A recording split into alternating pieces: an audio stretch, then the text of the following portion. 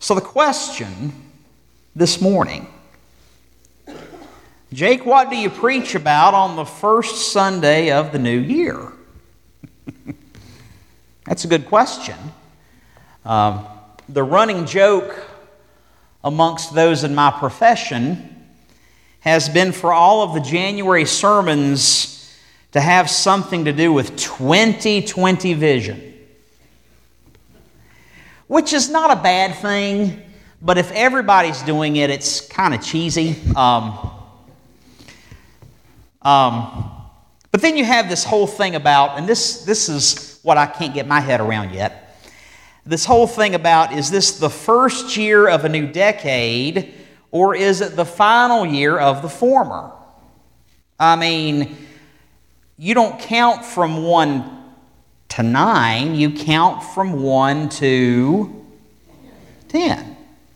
But again, so there's still that argument going on. So what do you preach about? Well, prior to December, we were in Matthew chapter 13 with Kingdom Encounters, and Jesus, He's been teaching truths regarding the kingdom of heaven, and He's teaching through His parables, and He tells the story of the sower and the seed, and the wheat and the tares, and the treasure that was found in the field, and the pearl of great value.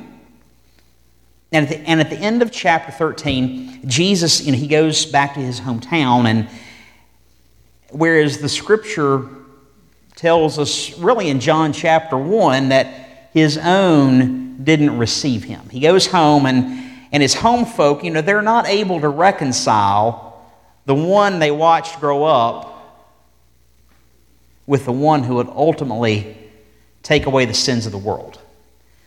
They had a hard time with that, and then we had Advent and Christmas, and we looked at Jesus' birth accounts in Matthew chapter 1 and 2, and Luke 2 on one of the Wednesday nights, and then Christmas Eve we looked at John 1. And this morning we're going to pick up where we left off in Matthew chapter 14. So Matthew chapter 14, and I think that as we look at this chapter on this first Sunday of a new year, we're going to see some things that I believe the Lord wants to point out to us. Matthew 14.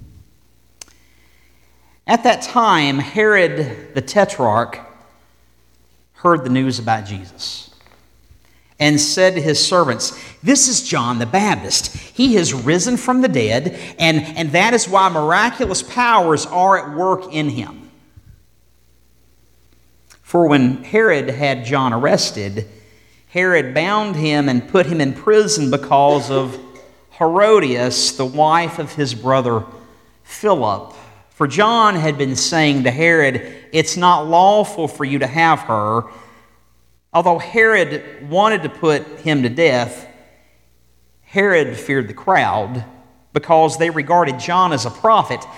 But when Herod's birthday came, the daughter of Herodias danced before them and pleased Herod, so much that he promised with an oath to give her whatever she asked. Having been prompted by her mother, she said, Give me here on a platter the head of John the Baptist." Although Herod was grieved, he commanded it to be given because of his oaths and because of his dinner guests. Herod sent and had John beheaded in the prison, and his head was brought on a platter and given to the girl, and she brought it to her mother. And John's disciples came and took away the body and buried it, and they went and reported to Jesus. Wow, Jake, this is how you're starting 2020. Happy New Year. Well, there's a reason for that. Herod hears this news about Jesus, and this Herod is the son of Herod the Great. And if you remember in the last few weeks, the story of Herod talking to the Magi, the wise men, Herod the Great is the one that's in power during that time, the birth of Jesus, the time of the Magi. And Herod dies during that time that when Joseph was told in a dream to take the child and his mother and flee to Egypt. And Joseph, while it's still night, does that. They go to Egypt in order to protect baby Jesus during Herod's slaughter of the innocent children due to Herod's envy and rage and jealousy and paranoia. Well, years later, Herod the Tetrarch, the son, he has heard the ministry of Jesus. He's heard about, we've had all these chapters of the Kingdom Encounters, and Herod is hearing all these things that are going on with Jesus, and he's hearing about the ministry, he's hearing about the miracles. And so Herod the Tetrarch says to his servants, "This is John the Baptist. He's risen from the dead, and this is why miraculous powers are work in him." Well, we've missed something. John the Baptist is dead. Well, what happened? Well, if you remember way back when we started Kingdom Encounters back in July, John the Baptist, he's the cousin of Jesus. He's dressed in camel hair. He wears this leather belt, which points way back to the prophet Elijah. And John lives in the wilderness, and he eats locusts and honey. He's kind of a wild man. And he preaches this message of repentance. It's a message for the conviction of sin and a call for baptism as a public sign of this repentance. He's a forerunner of Jesus. John was one that when it came to the scribes and the Pharisees coming to him, he called them out. He called them a brood of vipers. He was a bit of a figure. And he's a forerunner of Jesus. And he baptizes Jesus not because Jesus is a sinner. Jesus is without sin. Jesus is the sinless, spotless Lamb of God. But Jesus' baptism by John signifies the beginning of the public ministry of the Son of God. And John, he's a firebrand. And John calls sin for what it is. And John the Baptist calls out Herod. And Herod arrests John. Well, this morning, you see this flash of panic in Herod's face, and then Herod gives us a flashback. There in verse 3, Herod has John arrested, and Herod binds John and puts him in prison because of Herodias, the wife of his brother Philip, because John has been saying to Herod, "It's not lawful for you to have her." In Mark chapter 6, it says that Herod, the Tetrarch of Galilee, he's had John arrested and bound in prison because of Herodias, because Herod has married his sister-in-law. She was the former wife of his brother Philip. And John has told Herod it's not lawful. And so Herodias has a grudge against John, and she wants John to be put to death. But she's not able to do that. She can't call that shot. Herod wants to put him to death because Herodias is breathing down his neck, but he fears the crowd because the crowd regards John as a prophet. And Mark adds that even though as Herod was afraid of John, Herod knows that John is righteous. He's a righteous man. He's a holy man. And Herod keeps him safe. And Herod would listen to John. He was very perplexed when he listened to John, but he enjoyed listening to the things that John said. Well, then there's the birthday party. A strategic day when Herod gives himself a birthday party. Isn't that sweet? A banquet for his lords and his military commanders and the leading men of Galilee. In Matthew, we read that Herod's birthday comes, and at this party, the daughter of Herodias dances before them and pleases Herod. Pleases Herod so much, to such a degree, that Herod promises with an oath to give her whatever she asks. Well, this is a tad awkward.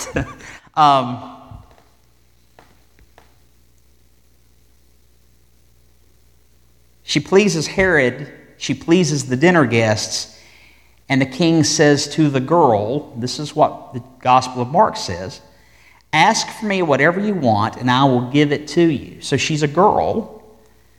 And old Herod, he gets a little carried away. And if you're listening, you're thinking, this is a tad creepy. Herod is gone from being the creepy uncle to the creepy stepdad. It's a little unsettling. And the girl, implied from the text, is the daughter of Herodias and Herod's brother Philip. She's Herod's niece. She's kin.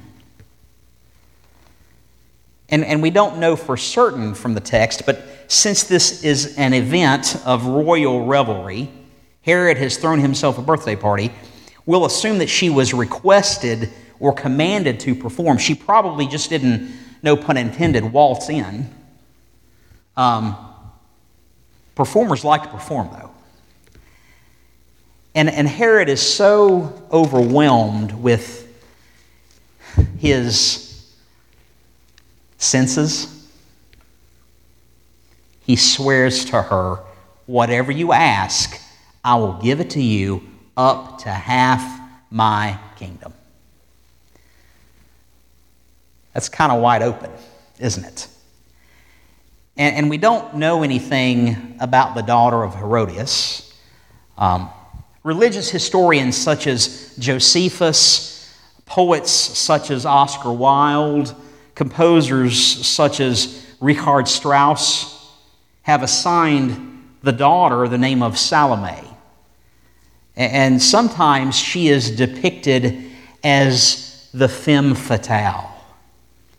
The winsome, conniving seductress that we've seen in movies or we've read about in novels.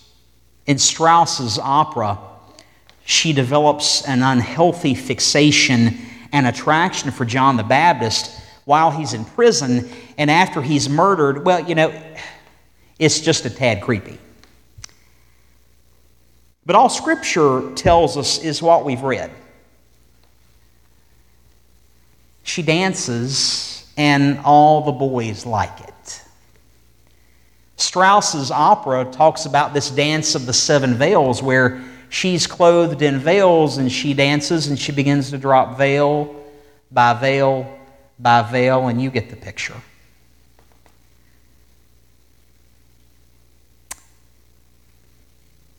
Anything you want, up to half my kingdom. And Matthew tells us there in verse 8 that having been prompted by her mother, she says, "Give me here on a platter the head of John the Baptist." Mark tells us that she goes out and she says to her mother, "What shall I ask for?" And mother dear, she says, "The head of John the Baptist." And immediately she comes in a hurry to the king and asks, saying, "I want you to give me at once the head of John the Baptist on a platter." What kind of young woman would ask for this? Well, Matthew tells us that she's prompted by her mother. She could have had anything up to half the kingdom. We could have read in the annals of history that she was a co-regent, but whatever she wanted, and she runs to her mother because girls should be able to trust their mothers, right? What shall I ask for? Mark says that she immediately, in a hurry, she comes to Herod. What other kind of hurry is there? But Mark shows the intensity of the scene, and she states very clearly what she wants. And Matthew tells us that although Herod was grieved, he commands it to be given because of his oaths And because of his dinner guests, all the friends that he had at his birthday party. Although the king was very sorry, he was unwilling to refuse her because of what he said and who he said it in front of. And you see, this is why we're told to consider carefully this whole problem of swearing oaths. The Old Testament has a collection of books contained in it that are known as the wisdom literature. And the book of Ecclesiastes has been commonly attributed to Solomon. And you remember wise old Solomon who sat on David's throne. Ecclesiastes chapter 5 reads this: "Do not be hasty or impulsive in word or in thought to bring up a matter in the presence of God. For God is in heaven and you are on the earth, therefore let your words be few. For the dream comes through much effort, and the voice of a fool through many words. When you make a vow to God, do not be late in paying it, for he takes no delight in fools. Pay what you vow. It is better that you should not vow than that you should vow and not pay. Do not let your speech cause you to sin, and do not say in the presence of the messenger of God that it was a mistake. Why should God be angry on account of your voice and destroy the work of your hands? For in many dreams and in many words, there is emptiness. Rather, fear God. Let your words be few." Boy, that's quite a warning for us as we start a new year. A fresh start is a good thing. We talked about that in Sunday school. We tell that to the children at home: a new year, a new week, a new season, fresh start. We're told to not let our speech cause us to sin.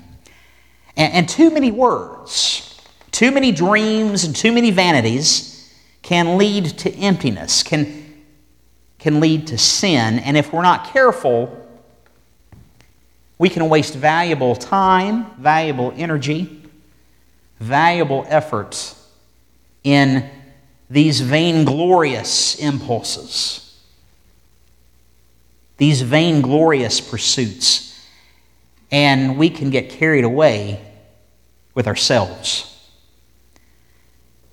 We're told to let our words be few, and we're told to fear the Lord. Herod was grieved. Herod lost control. Herod got carried away, and Herod has realized he's made a fool of himself. And even though the text doesn't spell this out, his guests, they've seen Herod embarrass himself. He's creepy. He's lustful. He's lecherous. He's disgusting. He's foolish. But because he made these oaths in front of his dinner guests, he's not about to lose any more face in front of them. In the paranoid political arena, everyone's a rival. And he's not going to give any of his friends ammunition. Pride is a horrible, horrible, horrible, ugly thing, isn't it? Especially when pride is put on parade with the mouth. So Herod, he sins and he has John beheaded in prison. Immediately, the king sends this executioner, and the executioner returns. The deed is done. John's head is brought in on a platter and is given to the girl, and she brings it to Mother Dear. Matthew tells us in verse 12 that John's disciples, they come and they take away the body of John. They bury the body. And then they go and they report to Jesus. Jesus' response. Look there at the next verse, verse 13. Now when Jesus heard about John, he withdrew from there in a boat to a secluded place by himself. Jesus grieves. Jesus looks back at all these prophets, and he is called John the greatest of them. They've all spoken the words of God, and they gave all. They gave their very lives. And John did too. And I think that after looking back, Jesus looks ahead to what he will face. The cross.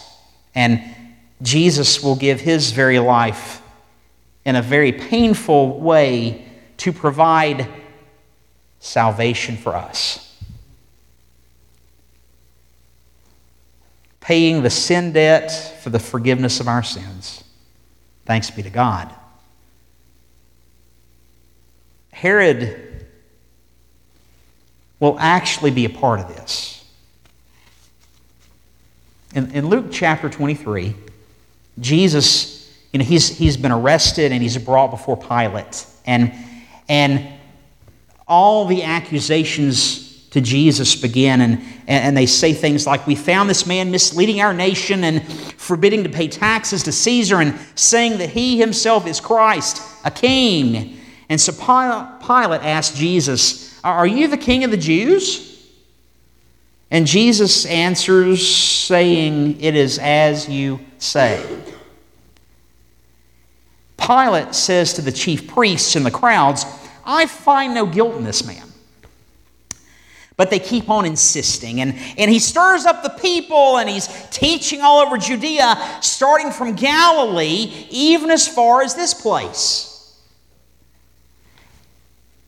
Well, then Pilate perks up. He says, is this man a Galilean? And he learns that Jesus belongs to Herod's jurisdiction. He's going to send him to Herod. He sends Jesus to Herod, who was in Jerusalem at that time. And Herod, he's very glad to see Jesus, because he's wanted to see Jesus for a long time. I mean, as we know, Herod's all about a good time. He's all about a show. And he's hoping to see some sign performed by Jesus. And so Herod questions Jesus at some length. But Luke tells us that Jesus answers Herod nothing.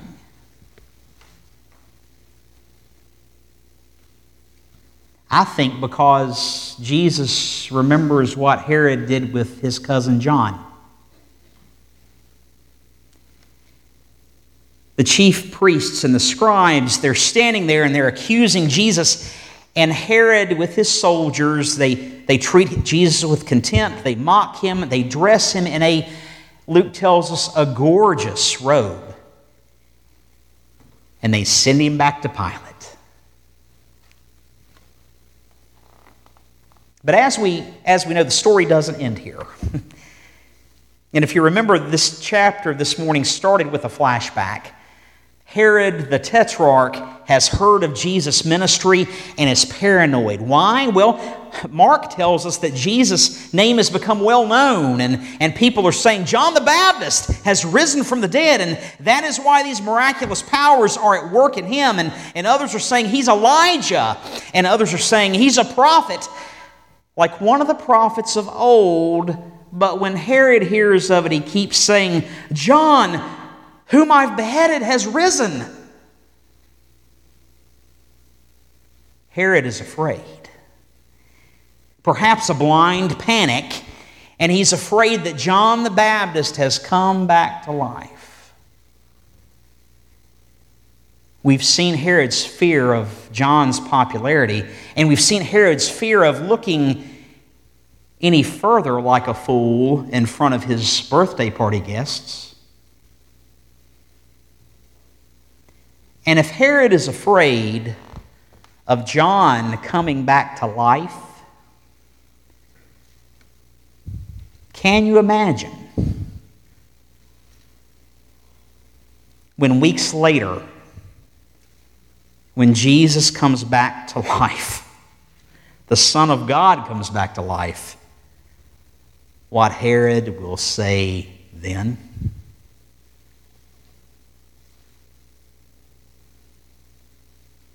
Let's pray together. Lord,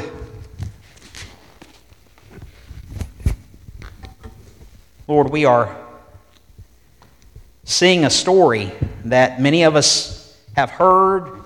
Perhaps many of us haven't heard or read in a long time, but we hear again. When we hear of the miraculous power of rebirth and new life, some men fear it. But Father, you have promised us new life through Jesus, through what Jesus has done for us, giving us very fellowship with you because of going to the cross. Father, thank you for the Son of God coming to dwell with man. Thank you this morning that we're able to take part in just a moment, a service of remembrance as we have bread and cup, and think again, remember again, your Son's great sacrifice of love for us. As we prepare ourselves to take this, Father, in your Spirit, speak to each of us. Do we approach this reminder of new life and rebirth with fear? Maybe we've not set things right with you. Maybe there's things we need to confess to you. Or do we come to the table ready to proclaim again salvation and new life in you? In your Son's strong name we pray. Amen.